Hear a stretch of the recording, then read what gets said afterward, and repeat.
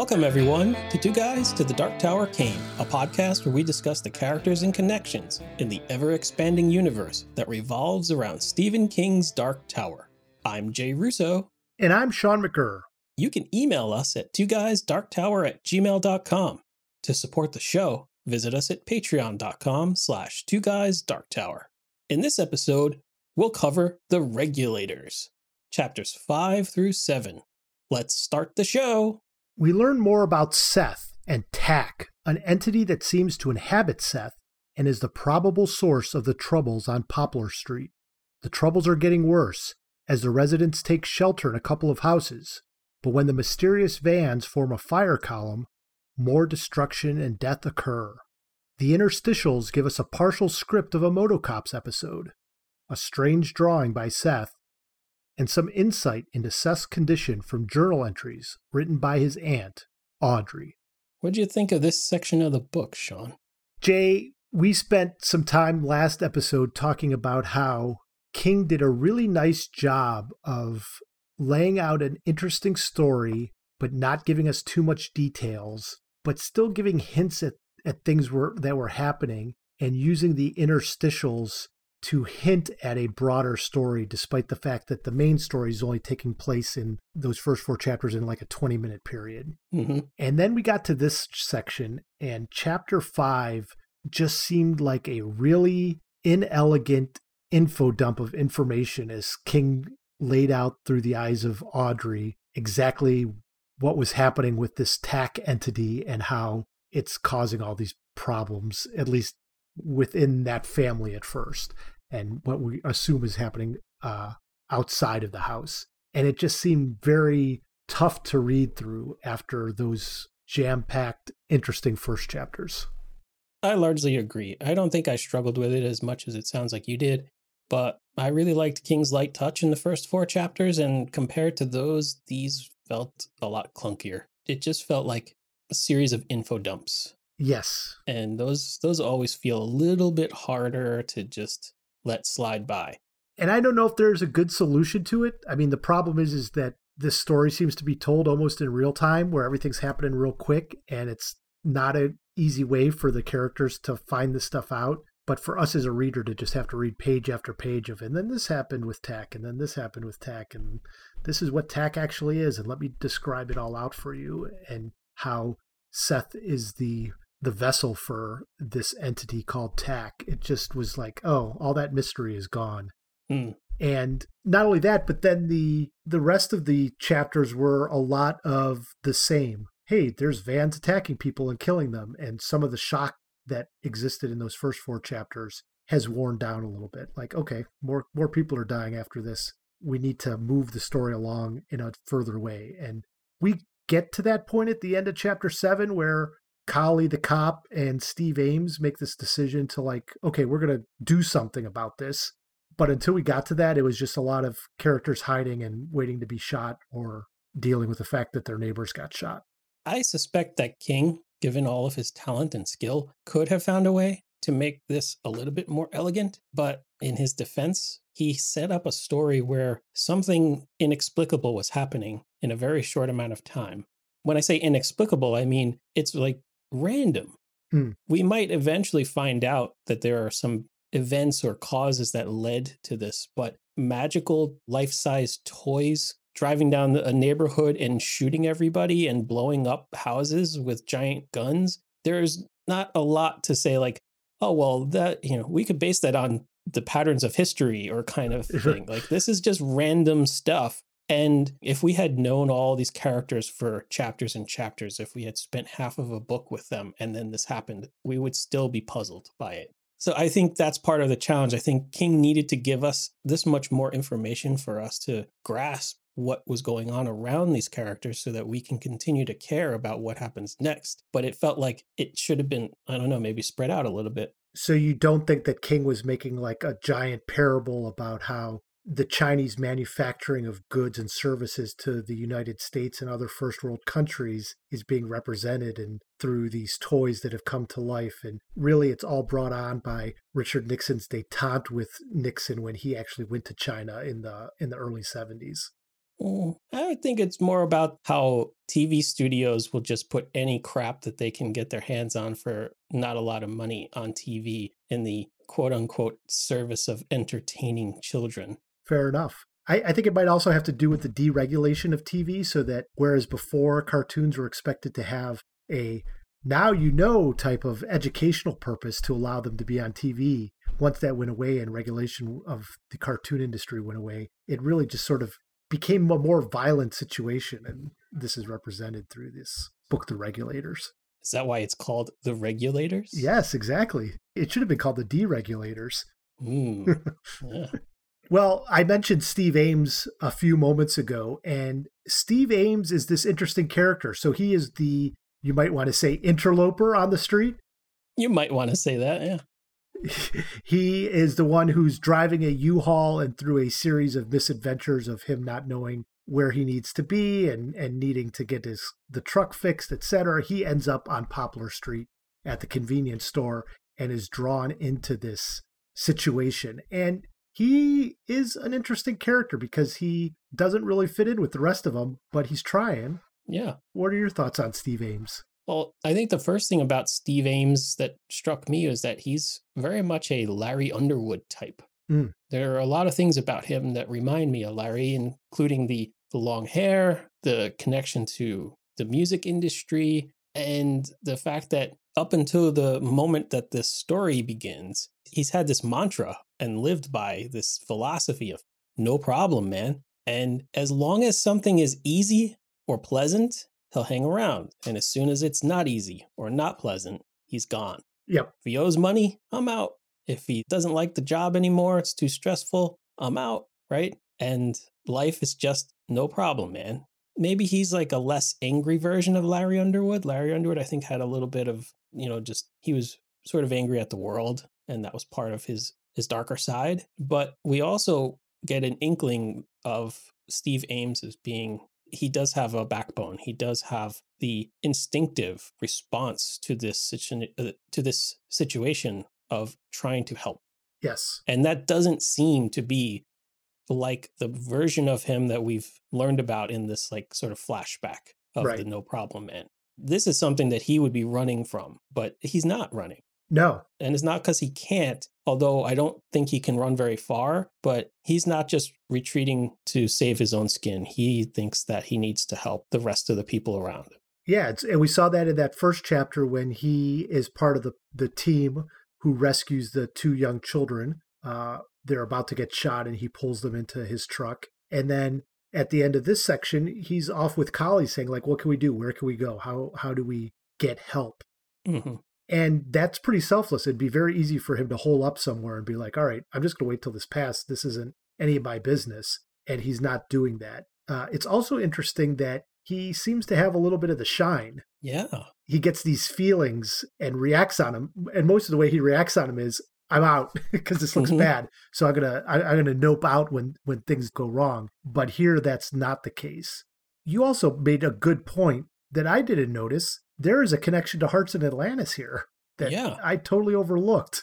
Yeah, one of the times that Steve Ames, or maybe one of the earliest times in his life that he noped out of something was when he flunked out of college. And it was because he had an obsessive bridge playing habit. And bridge is not the same as Hearts, but they are similar card games where I think it's like 4 people and you bet. You're playing it for tricks and bids and stuff, yeah. Yeah. So I could see that this obsession over bridge, like an obsession over Hearts, could really be the reason why people could flunk out of school. We watched it happen in Hearts in Atlantis, and to the consternation of the other characters, like how can you let a card game do this to you? And if you're alive in the wrong time period, that might mean getting shipped off to Vietnam.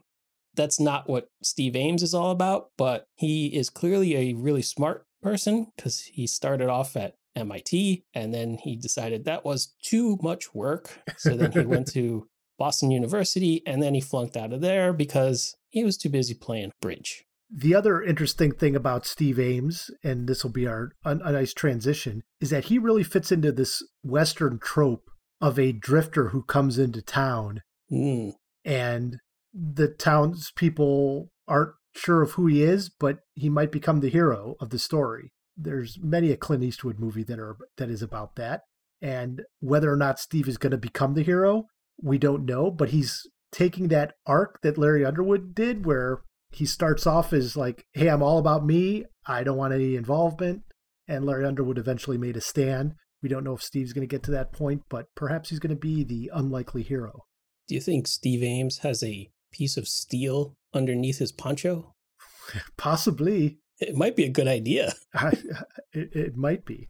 And the reason that that's interesting that Steve fits a Western trope is what we learn about tack. And one of the chapters, there's a quote that says, tack is building, tack is making. And he seems to be taking the existence of Poplar Street and turning it into something different as the residents look around and see different things that aren't there usually, like a hitching rail, adobe buildings, log cabins, and nothing looks quite the same as it used to. Is it a mass hallucination or is it something different?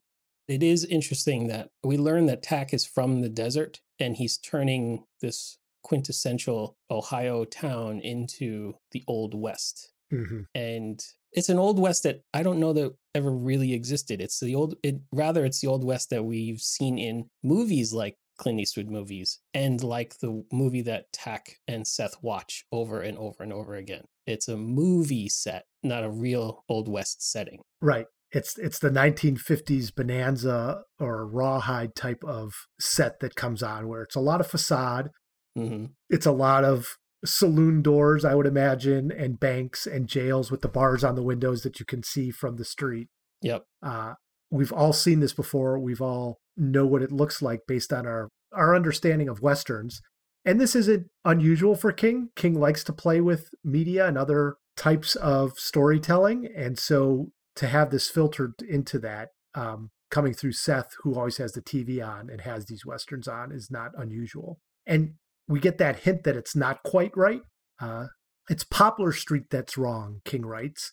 It seems to be twisting out of perspective in some way she can't quite define. Angles changing, corners bulging, colors blurring. It's as if reality is on the verge of liquefying, and she thinks she knows why.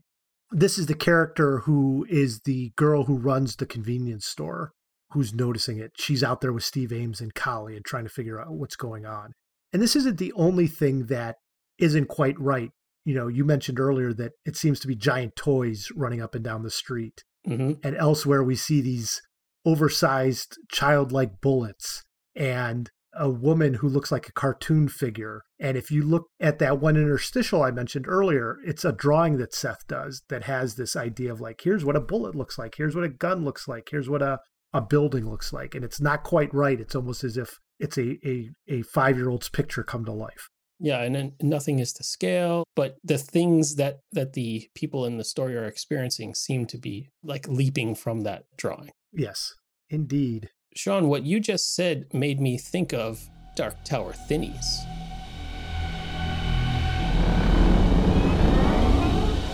Indeed.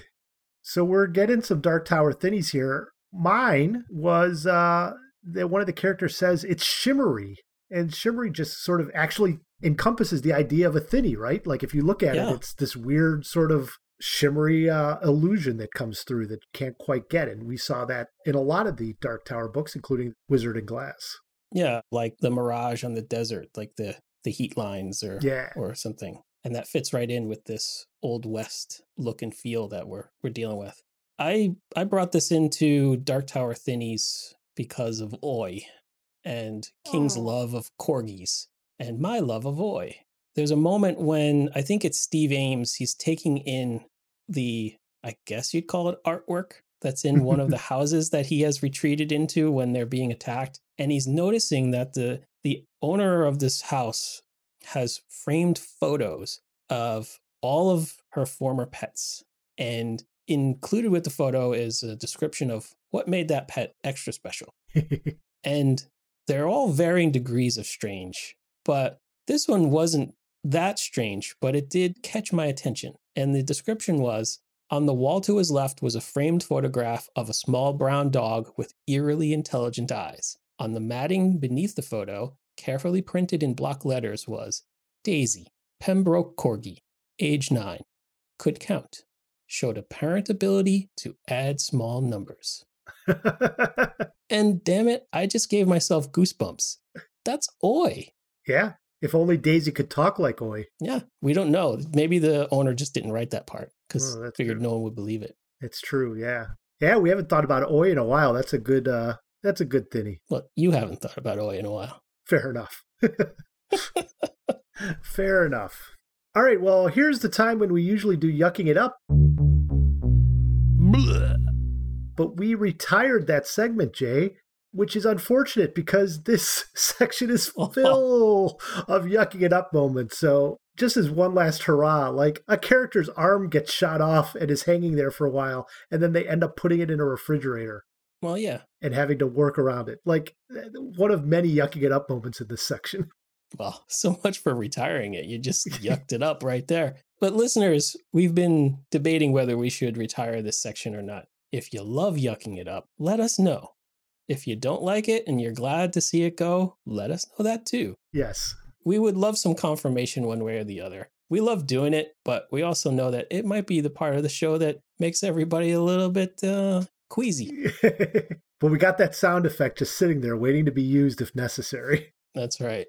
All right, we do want to thank our patrons for their continued support of the show. They get access to exclusive Patreon content, such as bonus podcast episodes. And they do that by visiting patreon.com/2guysdarktower and signing up to support the show.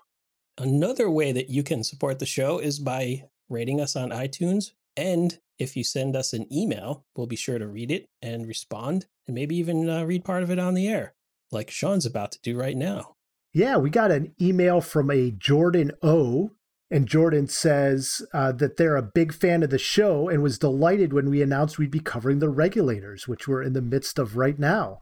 Jordan says that they have a soft spot for the book because The Regulators and Desperation were how I discovered Stephen King. I was 9 when the novels came out, and I vividly remember seeing those 2 matching Mark Ryden hardcovers laid out side by side at my bookstore. The images, cartoonish but also sinister and unsettling, stuck with me and ultimately inspired me to start reading King. Perhaps that's why I'll always consider myself a Regulators fan, or maybe the right word is apologist. So I am still on the fence as to where this book lies for me, if I'm going to enjoy it or become an apologist, or, maybe say, hey, this was a crap book, but who knows? Jordan notes that The Regulators is almost always listed near the bottom of Stephen King books ranked, coming in 47th in a Barnes & Noble article and 60th out of 64 in a Vulture article. I know I could think of at least one book that I think is much worse than this so far, so I'm sure, Jay, you probably have other Stephen King books that you don't like as much as this one. Yeah, I'm enjoying this so far. Yeah. It's been a little rocky, as we touched on earlier, but so far so good. Yeah, we'll see how it goes. So, Jordan, thank you for that email, and we'd love to hear from any other folks who would like to comment on the show and tell us how we're doing and stroke our egos, because Jay and I could always use that. Yes. Sean, how about some fun stuff? Oh, yeah. Fun stuff indeed. I'll kick us off. The first thing I noted was that it seems that King has no regard for the size of people's pockets, their pants pockets, their shirt pockets. Characters put very large items in their pockets with no problem. One of them is a big Motocops action figure that's like 10 inches tall. It's like, just put it in my front pants pocket and walk around. Yeah. Like, no. Another one is this giant 7-inch bullet, which is like 2 inches wide, 7 inches long, sharp enough to cut skin, and is solid metal. So it probably weighs like 12, 15 pounds. I'll just put that in my other pants pocket and walk around. And somebody put a whole box of bullets in their front shirt pocket, and they're just fine. That's not just like dragging the shirt off of their back. No biggie. I know I love to just nitpick these things, but everybody's just like, yeah, just put it in my pocket. Yeah, just put it in my pocket. It's not even that they're just walking around, but like one of the characters I think is Johnny, and he's like crawling army style throughout the house. So like that's got to be uncomfortable if you've got a box of ammunition in your pocket or an action figure poking at your leg as you're crawling around. Yeah, it's just weird that King makes such a big deal about telling us exactly how big this bullet is, because it's important to the story that it's a child's imagination of a bullet, right? Right. So it's massive. and it's strangely shaped and it's solid metal. So if you know how big it is, how could it possibly fit in your pocket? Yeah. Unless King just wears really baggy pants and he's like, everything fits in my pockets. I got a pumpkin in there. I got my toolbox. Every character's wearing cargo pants. Yeah, just that's it. Lots of pockets. Tactical pants. Yeah. So the Moto Cops script that is one of the interstitials here is so bad that the teleplay is created to Alan Smithy, and Alan Smithy is the famous fake name that directors use when they don't want their name attached to a movie. And what I found interesting about that is that Audrey later on talks about how she's trying to find out more about what happened to her family.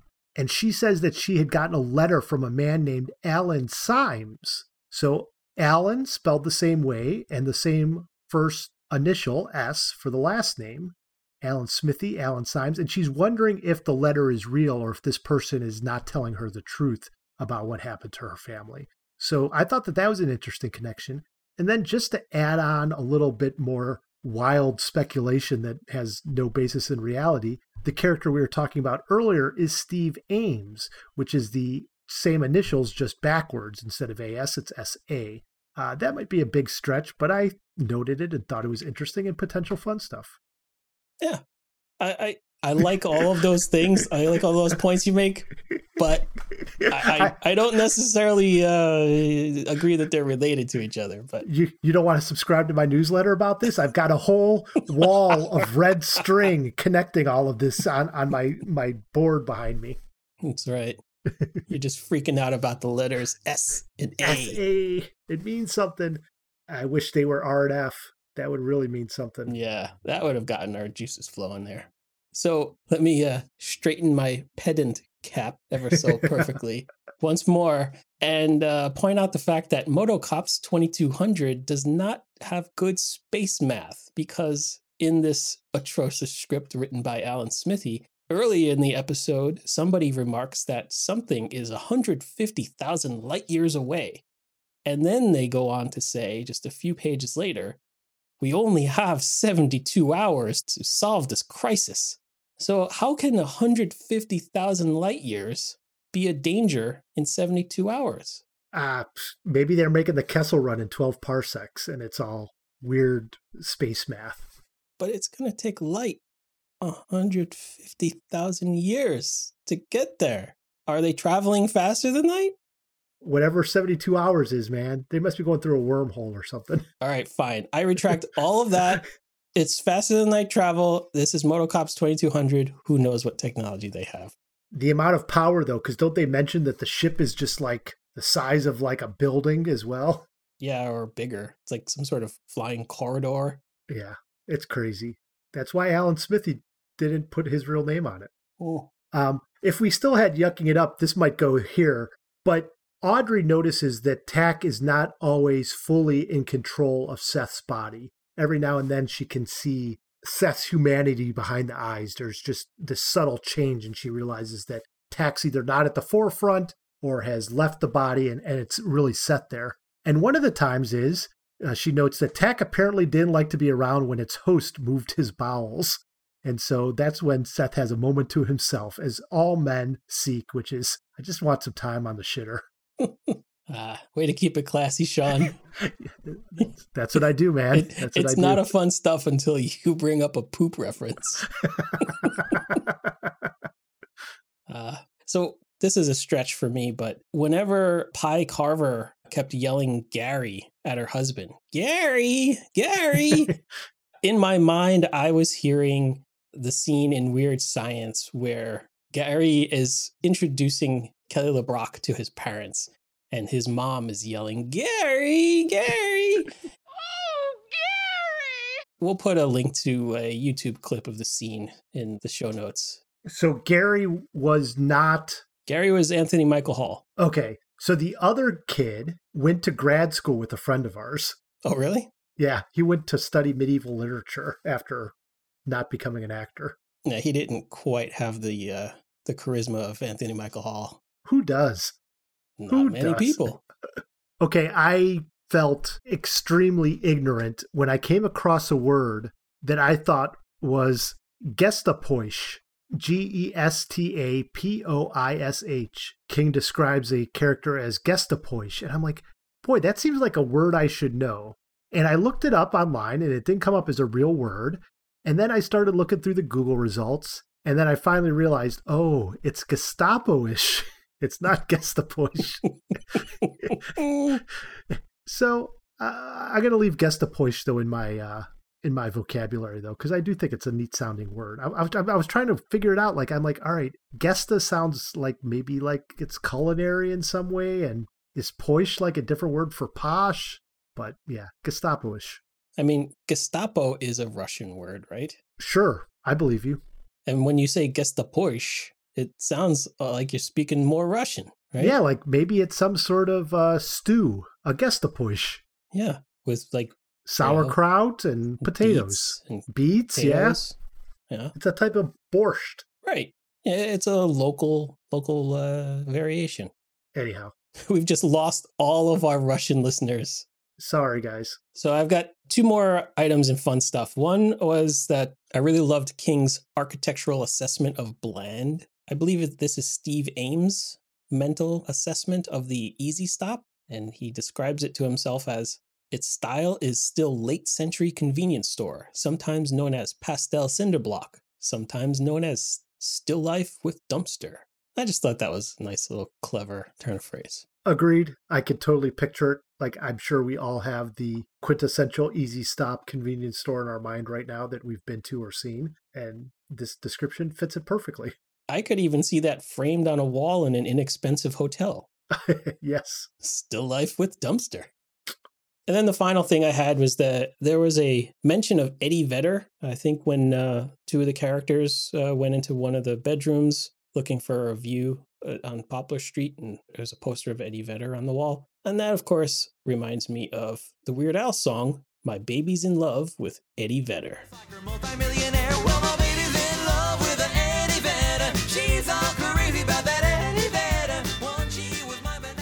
Gotta love it when we can mention Weird Al on the show. Always gonna try whenever I can. Well, thank you for that Weird Al reference, Jay.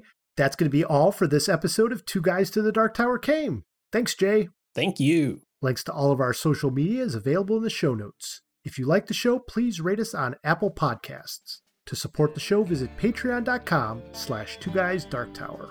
Next episode, join us as we cover The Regulators, chapters 8 and 9. For Jay Russo, I'm Sean McGurr. Thanks for listening.